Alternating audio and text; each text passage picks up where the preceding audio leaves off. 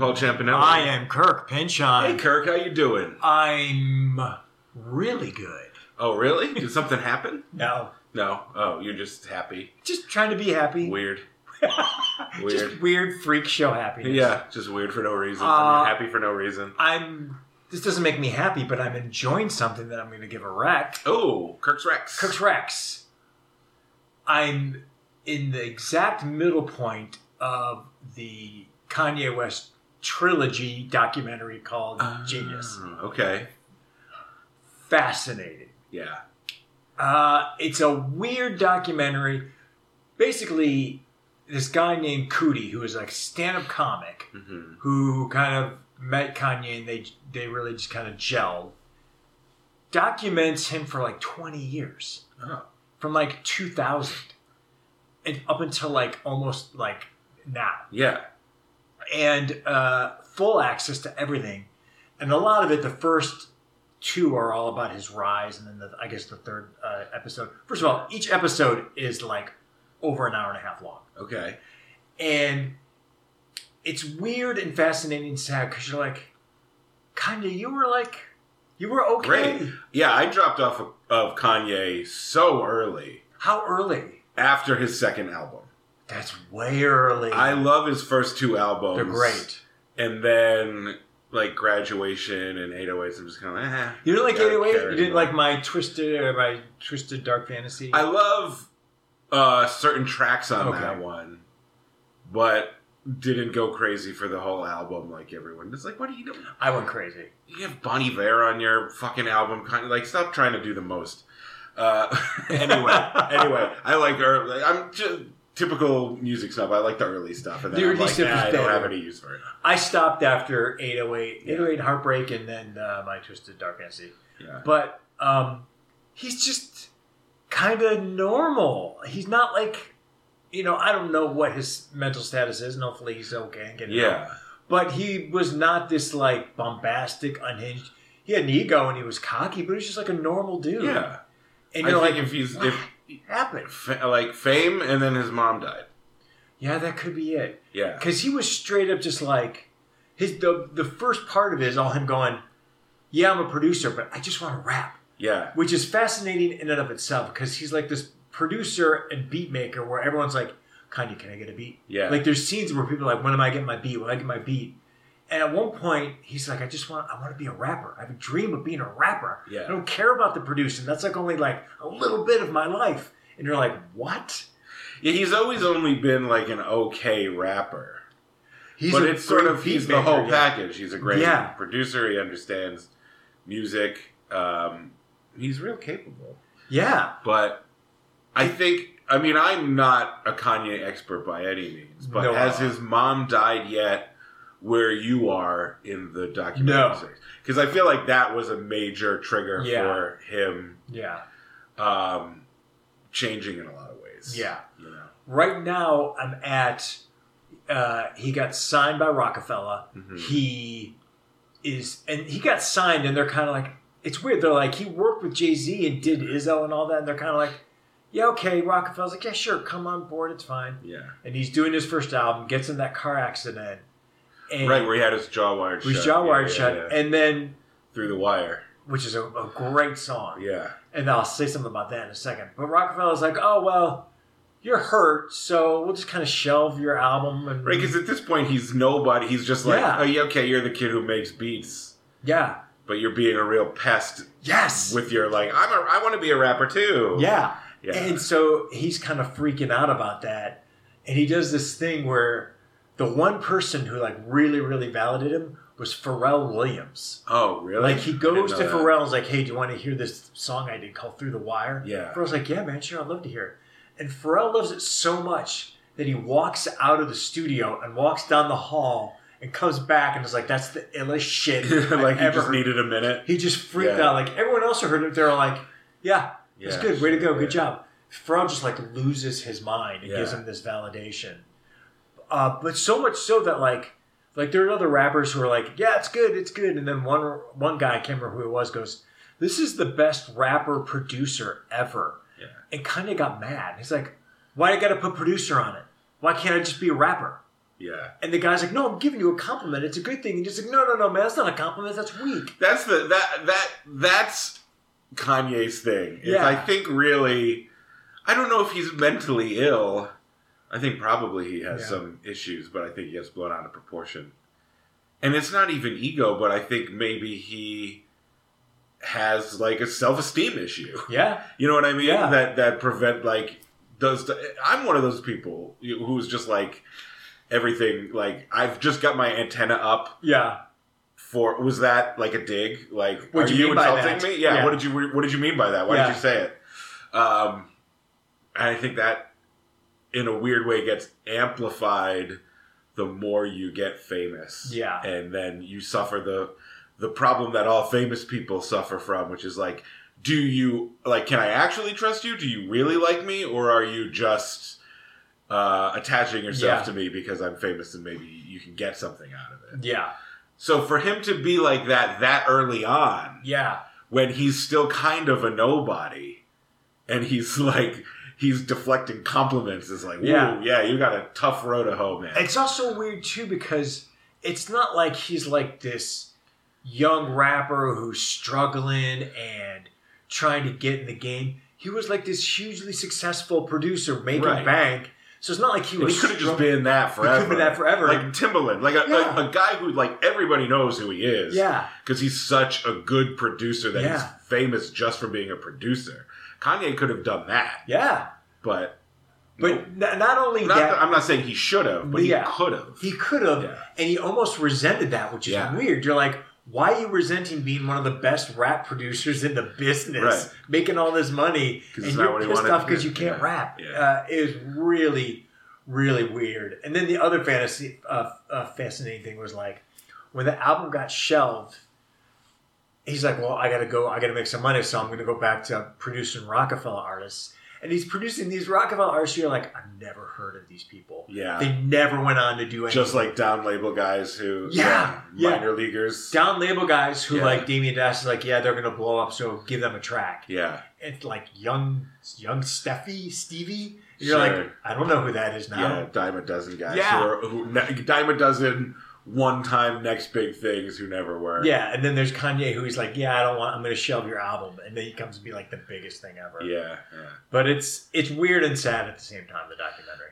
That could have been the name of a Kanye West documentary. Weird and sad. Kanye West story. The Kanye West story. Yeah. In 3 parts. Yeah. A 7-hour documentary. I started watching, and it's a few years old, but I didn't know about it, the Wu-Tang Clan documentary on Showtime. Yeah, that's which good. Which is also like 3 or 4 hour-long parts. Yeah. And that's fascinating. That's a good one. Yeah, so I just started watching that last night. Oh, yeah, you'll really dig that. Oh, so you've seen that? Yeah, I saw it a bit ago, yeah. Yeah. They dive deep and then everyone gets their shine and their moment. Yeah.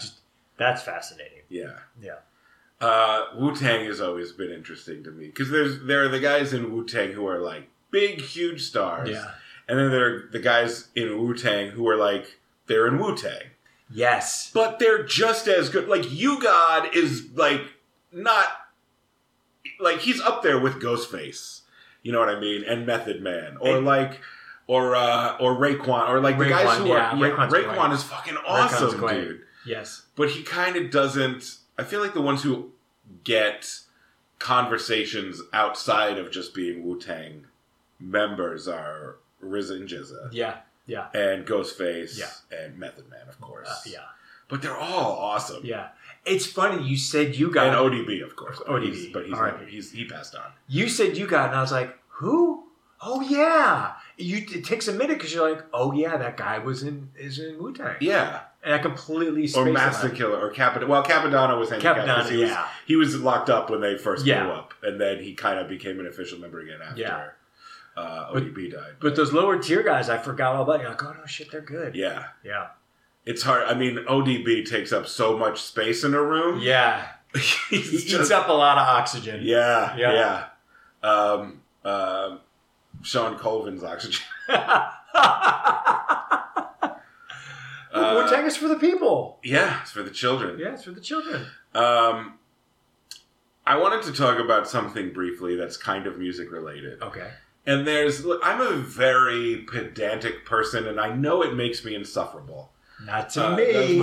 Well, I think it's made me a good editor. I think I found a career where like being pedantic is useful. Yeah. And I think it's good for a podcast like this because it's about having a nerdy amount of knowledge about a thing that if I were to try to talk to other people about it, they would say, who cares? Shut up. Yeah. We don't want to. Yeah. But that's what podcasts are for. But it's in a couple instances recently, it's made me, I don't know if you can relate to this, needle drops on shows that are anachronistic and I get taken out of the moment. I can see that. Even if they're only slightly off. And I'll give you two recent examples. So I watched Yellow Jackets on Showtime. I heard that's good. Which is amazing. I heard that's good. Briefly, the premise of the show, it takes place in two time periods. Mm-hmm. A high school girls soccer team in 1996 suffers a plane crash, and they're stranded out in the Canadian wilderness.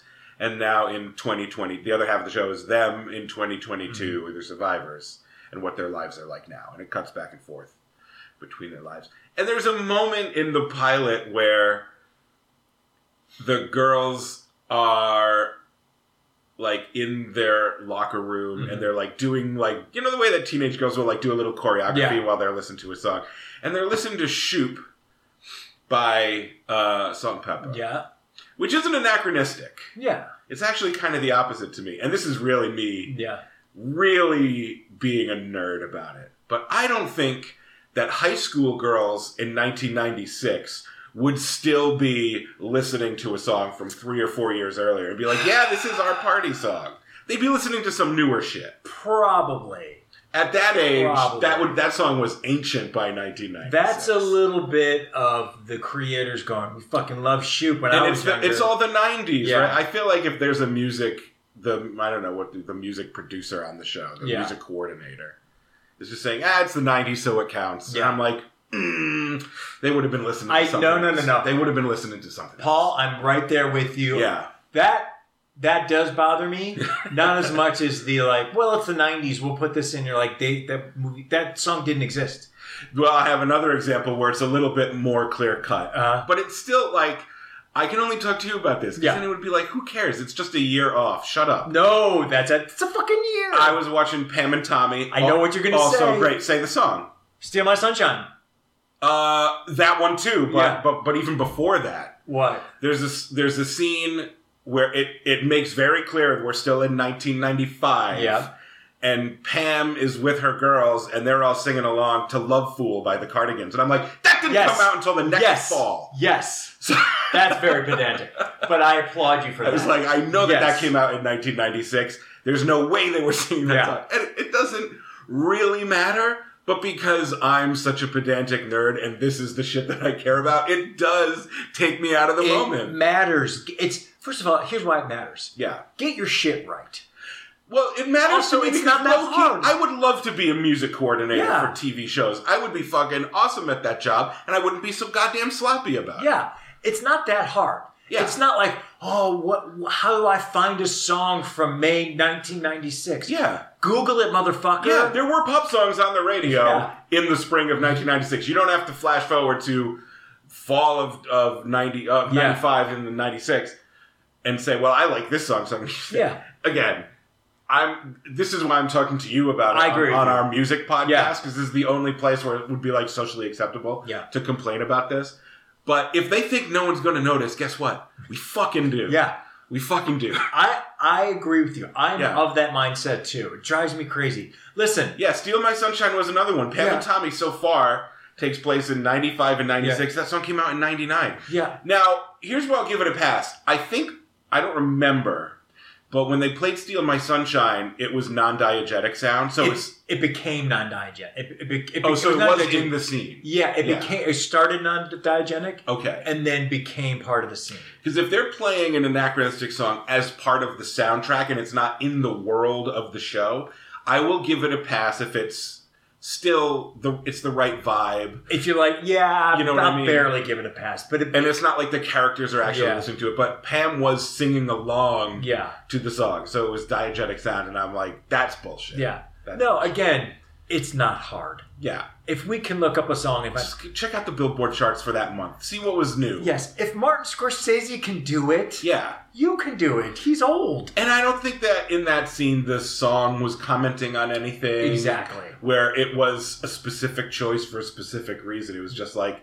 the girls are having fun singing along to the radio. Yeah. So... I don't like that either. Yeah. And also sometimes I think it's maybe a producer, director is like, well, I love that song and I just want to put it in. I don't care that if it doesn't match. And I'm like, no, it doesn't match. I don't care if you like the song. It doesn't match. Yeah. I blame The Wedding Singer.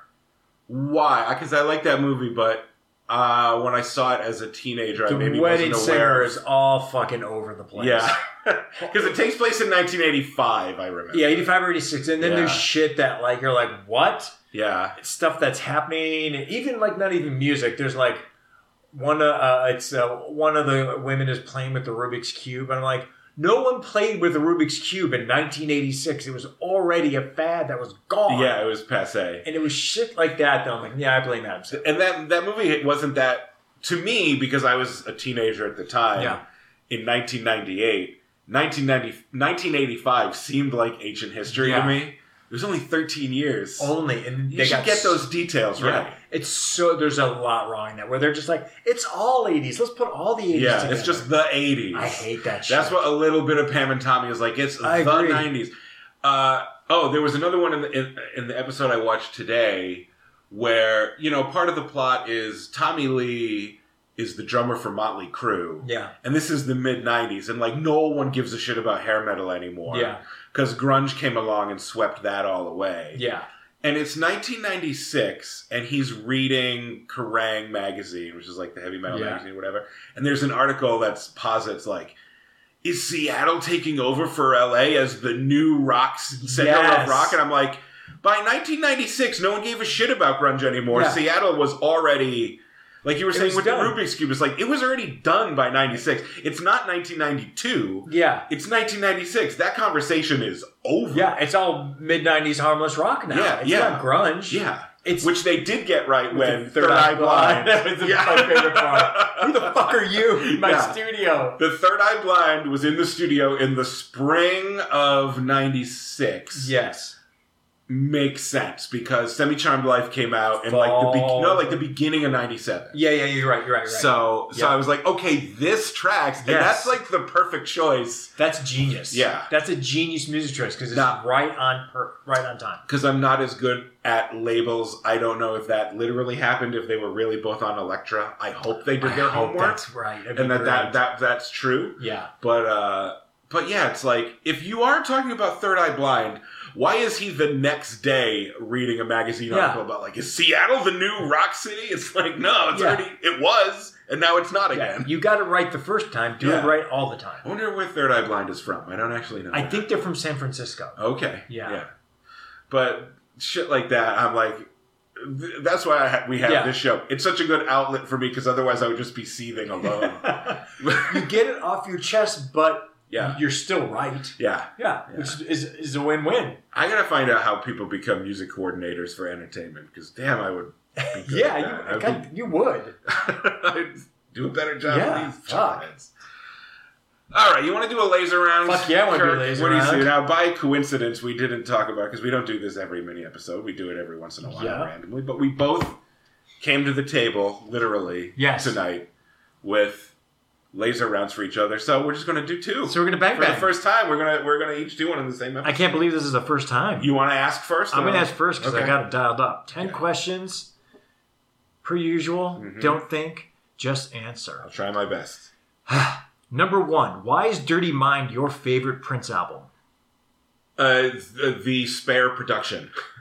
I'll give you half a point because it's short is the answer. Short, yeah, that too. Yeah. Or because you're a perv. We would have taken that too. Well, you're not wrong. Okay. Number 2, what rock band vintage t-shirt would you most be ashamed to wear? Ashamed? Aerosmith. The Grateful Dead. True or false, Weird Al Yankovic's originals are better than his covers? True. False. Number 4, Bob Mould or Bob Dylan? Bob Mould. Correct. Yeah. Number 5, what upbeat song should never be played at a wedding? Barbie Girl by Aqua. I'm going to give you a half point because that's really good. Okay. The correct answer is Billy Idol's Moni Moni, or we would have also accepted Four Non-Blondes' What's Up. Oh, okay. Number 6, did video kill the radio star? Yes. No. Number 7, why do you hate U2? Because they suck. No, because you hate Ireland. Number 8, Joe Walsh, underrated, overrated, or properly rated? Properly rated. Correct. Yeah. Number 9, the 2 best Chucks in music are? Barry and, I don't know, the one from Three Dog Night. I don't even know who that is. Incorrect. It's Chuck D and Chuck Mangione. Chuck D. Yeah. I should have thought of Chuck D. I couldn't think of the Chuck. Yeah. Number 10, did Biggie kill Tupac? No. Correct. It's a trick question. They're both alive and share a townhouse in Sedona. I hope that's true. I hope that's true too. So, this was a hard one. Yeah. That was a challenge. I think we got Bob Mould. Definitely. Uh-huh. You got Joe Walsh, so that's 2. Yeah. And then you got 2 half points. You got 3. So 3 out of 10. 3 out of 10. But that's a challenging one. I went hardcore for that one. Yeah, that was a challenging one. Yes. And I would put forth too that the Grateful Dead does not even count as a rock band. Not because they're not even rock, but just that it's just like a culture unto itself. It's a separate ass thing. I could see that. I feel like if you're wearing a Grateful Dead t-shirt, you're not telling me what music you like. You're telling me what kind of a person you are. Ooh, you just got yourself another half point. Hell yeah, 3.5, baby. That's fucking a great answer. That's still an F, but still, it's all right. All right. I've got one for you. All right. 10 questions. Quick questions, fast answers. Let's go. Michael Jackson in 1969 or Michael Jackson in 1979? Michael Jackson, 1979. Yep, you got it. What is the best song to jog to? Ah, God damn it. Annie Up. Yeah, you damn right. You damn right. Madonna or Lady Gaga? Madonna. Lady Gaga. God damn it. Name a song you danced to at a school dance. Broken Wings by Mr. Mister. I'm sorry, we were looking for End of the Road by Boyz II Men. Oh, that's unfair. Yep. Finally or We Gotta Love Thang? Finally. We Gotta Love Thang. God damn it. Please put Motley Crue in the correct order. Please put Motley Crue in the correct order. Yes. It goes Guns N' Roses, Motley Crue, Poison. No, I'm sorry. The members of Motley Crue. Oh, okay. It goes Nikki top to bottom. Nikki Sixx, Bret Michaels, Tommy Lee McMars. Bret Michaels isn't in that band. Oh shit! Wait, wait. Sorry. It goes Nikki Sixx, Vince Neil, Tommy Lee McMars. Sorry, it's Mick Mars, Nikki Sixx, Vince Neil, and dead fucking last is Tommy Lee. Madonna's music or Lady Gaga's music? Oh, I'm going to stick with Madonna's music. Madonna's music is correct. Name 2 musical Keiths. Keith Sweat and Keith Haring. No, not Keith Harrington. Keith. Oh, what's his name? He's a great jazz guy. Okay, I'm going to take it again. Keith Sweat and Cool Keith. Sorry, it's Moon and Sweat. Moon and Sweat. There's a guy named Keith Moon. Yeah, that dude. Queen, Ween, Cream, The Clean, The Supremes, The Go-Betweens, or Tangerine Dream? The Go-Betweens. Sorry, it's actually Tangerine Dream. That was my second guess. Tangerine Dream. Not a lot of people know that. It's Tangerine Dream. Yeah, that's a tough one. And finally, where have all the cowboys gone? Pittsburgh. Colorado. Oh, yeah, they did go to Colorado. Started in New Mexico. Yeah. Drive the cattle to Colorado. Did Tangerine Dream, as I drink some mango, do Lunatic Fringe? I don't know. I can't remember Tangerine Dream. I don't remember. I don't know them that well. Yep. So let's count them up. 1, 2, 3. There's a half point I wanted somewhere, and I can't remember. It was early on. Not the first, not the second. Michael Jackson, best song to jog to. Madonna or Lady Gaga, song you dance to in a school dance. That one. That's bullshit. Because End of the Road, I wasn't dancing to that. Oh, okay. You're missing a whole generation of people. That's elitist. You just the answers. I can only go by what I have written down here. I'm taking away your half point. Okay, so then we're tied. So we're tied. We're tied at 3. We're tied at 3. Yeah. Good job for all of you. Hey, look, I think par for these is the same as par. Pretty much. For the. We both failed and have to go back next year to the same class. I like how seriously you take it when it's so arbitrary. What are you talking about? This sometimes is more serious than the Trivial Pursuit. You know, the first one I wrote of these is the CeCe Peniston one, because I was listening to We Gotta Love Thing recently. For the first time, maybe since it was big, you hear finally all the time. Yeah. And I feel like We Gotta Love Thing is the better song, and I don't hear it as often. What about Keep On Walking? I named the only 2 CeCe Peniston songs I know. You don't know Keep On Walking? I don't. Maybe if I heard it. Oh, we're going to play it after this pod, and you're going to be like, okay. Yeah. I still like We Gotta Love Thing more.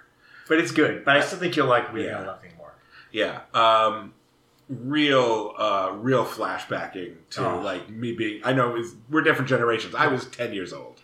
Yeah, I was like in college, senior college. Yeah, but I have a real soft spot for that early '90s house music inspired pop, like CeCe Peniston, Robin S. Show Me Love. God damn. Yeah. Oh, Show Me Love. I like Robin S. better than I think we've said this before. You do like Robin I think we did it in a laser round. Yeah, we did. Robin S. or CeCe Peniston, and Robin S. was the choice. Yeah. Shanice, I Love Your Smile. Oh, yeah. Well, that's a little bit more. It's a little more poppy. Pop. She had some house. Yeah, or even like the CNC Music Factory. Fucking love CNC Music Factory. Are you kidding me? Yeah. Fucking great. Okay, that was a lot of fun. Yeah. We have one segment left in this mini that's becoming a major. Mini maxi. Fucking it is. It's time for the music trivia. We give valued content. It's all free. Yeah. If it were 5 minutes, it's still free. That's right. Enjoy free. Last time, I tried to put a second win in my burgeoning streak, and it was the thing I hate the most, a tie. It's the worst. A tie. We tied. So I still have only one win on the board. Yes, it was a push. And I'm going for 2 this time. And if I get this win, then next week I'm eligible. That's to win candy. Oh, we set this up so complicated. I love it. It's not that complicated. If you win 3 in a row, you get candy. Oh, I guess not complicated. So difficult to achieve. Yeah. Yes. It is difficult. I won't do the whole preamble that I say every time. You guys get it. know if you're listening it. right now, you know. Come on. If you don't listen to a previous episode, and I'll explain it. Yeah, you'll also pick it. We're asking music trivia quiz. Yes. I'll go first. No, I ask you first. You ask me first, so I pick. Yeah. Now I'm going to pick this one. Okay. 6 questions. 3 is par. Cover notes. What pair wrote Liverpool singer Cilla Black's first single, Love of the Loved? Lennon and McCartney. Correct. Okay. That was sort of... Yeah, that was a given. Gimme. What jazz trumpeter great once amazed the music world by blowing 280 high C's in a row? Dizzy Gillespie. Louis Armstrong. God damn it. The other one. It's always the other one. 50s. Where did Fats Domino find his thrill? On Blueberry Hill. You picked an easy card. 60s. What Merle Haggard hit broke everybody up during its recording? Jesus Christ. What Merle Haggard... say it again? What Merle Haggard hit broke everybody up during its recording? The breakup song. No, Okie from Muskogee. Now, I don't know if they're saying everybody cried or everybody laughed. Yeah. When I read it, I thought they meant cried, but I'm like, that song's not sad. I don't even know. So I thought it. it was, I would have guessed Mama Tried, because that's a little bit more of a tear in your beer. Good phrase. Country song. I don't know any Merle Haggard. Oh, well, he's great. And we didn't cover him last week in our country. I almost brought him to the country episode, but I did not. Shame on you, then. After the Beatles, how many Beatles attended the premiere of their movie Let It Be? 3. 0. Ah, fuck. Hey, let's go watch the movie about us breaking up. Now that we just broke up and we all hate each other's fucking guts. I thought maybe Paul didn't go. Yeah, he would have been the only one to go. Oh, God damn it. He just wants to see himself on that screen. And finally, what relation to Franz Joseph Haydn was Michael Haydn? They're cousins. Brothers. God damn it, I was going to say brothers, but I thought that would have been too easy. 1, 2, Yeah, 2. Okay. Well, we had 2 last time. And we tied. So I'm not going to get cocky. See what the card says. Let's do that one. All right. Here we go. Oh, come on. You got a couple gimmies. Cover notes. What group recorded its first and last British albums in London's Abbey Road studio? The Beatles. Yes. Mom, what's Frank Sinatra's middle name? Ooh. I feel like I know this. Francis?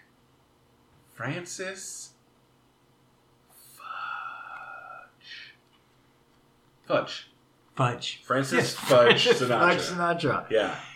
Do you think your parents will get pissed off that you don't know this? Once I hear it, and it's either going to be like, oh, I didn't know that at all. Or like, oh, no, that's right. Francis? Anthony. I'm just going to say Anthony. Albert. Okay. 50s. What Gene Vincent hit was inspired by comic book heroine Little Lulu? Bebopalula. Very good. That's 2. 60s. So we're already tied. I've got 3 questions left. Who were featured when CBS televised... Sorry, try that again. 60s. Who were featured when CBS televised Julie and Carol at Carnegie Hall in 62? 62? 62. Who were featured when CBS televised Julia and Carol at Carnegie Hall in 62? Who were? Well, it can't be the Beatles. Who were featured 1962? God, I have no idea. Julie Andrews and Carol Burnett.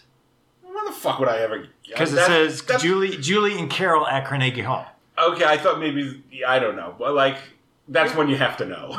Yeah. I was never going to read There were some context clues there, but that's okay. Carol Burnett. Why would I think they ever performed together? Because they had a show called Julie and Carol at Carnegie Hall. Okay. After Beatles. Yeah. Who admitted lifting a copy of girlfriend Britt Ekland's autobiography from an airport bookstand? Britt Ekland. I know that name, but I don't know who dated her. Keith Richards. Close. I actually knew this. Rod Stewart. Oh, that's right. Yeah, okay. Yes. All right. One of those fuckers. We're at 2. I know. Jesus Christ. Anything goes. What kind of band is usually made up of a banjo, bass, fiddle, guitar, and mandolin? Bluegrass band. That is correct. Yeah. You got it at the end. 2, baby. Woof. Ooh, I'm going to have to buy some candy next week because I might get to win some. You had to earn it, but you got it. Yeah. Oof. Ooh, wow. You would have been real mad if you didn't say bluegrass. That would have been a rough one. So many close calls with I should have gotten Rod Stewart and I should have gotten Francis Albert. And Julie and Carol. I don't think there's any universe, there's any iteration if you put, an infinite number of monkeys with an infinite number of typewriters and give them an infinite amount of time that I could have guessed that. Like, it's so weird to me that Carol Burnett and Julie Andrews were doing a show together. I didn't know that was a thing. Yeah. But literally, monkeys in 1985 wrote this. I mean, you've just described it perfectly. Yeah. But that's it for the mini episode. Bye. Bye.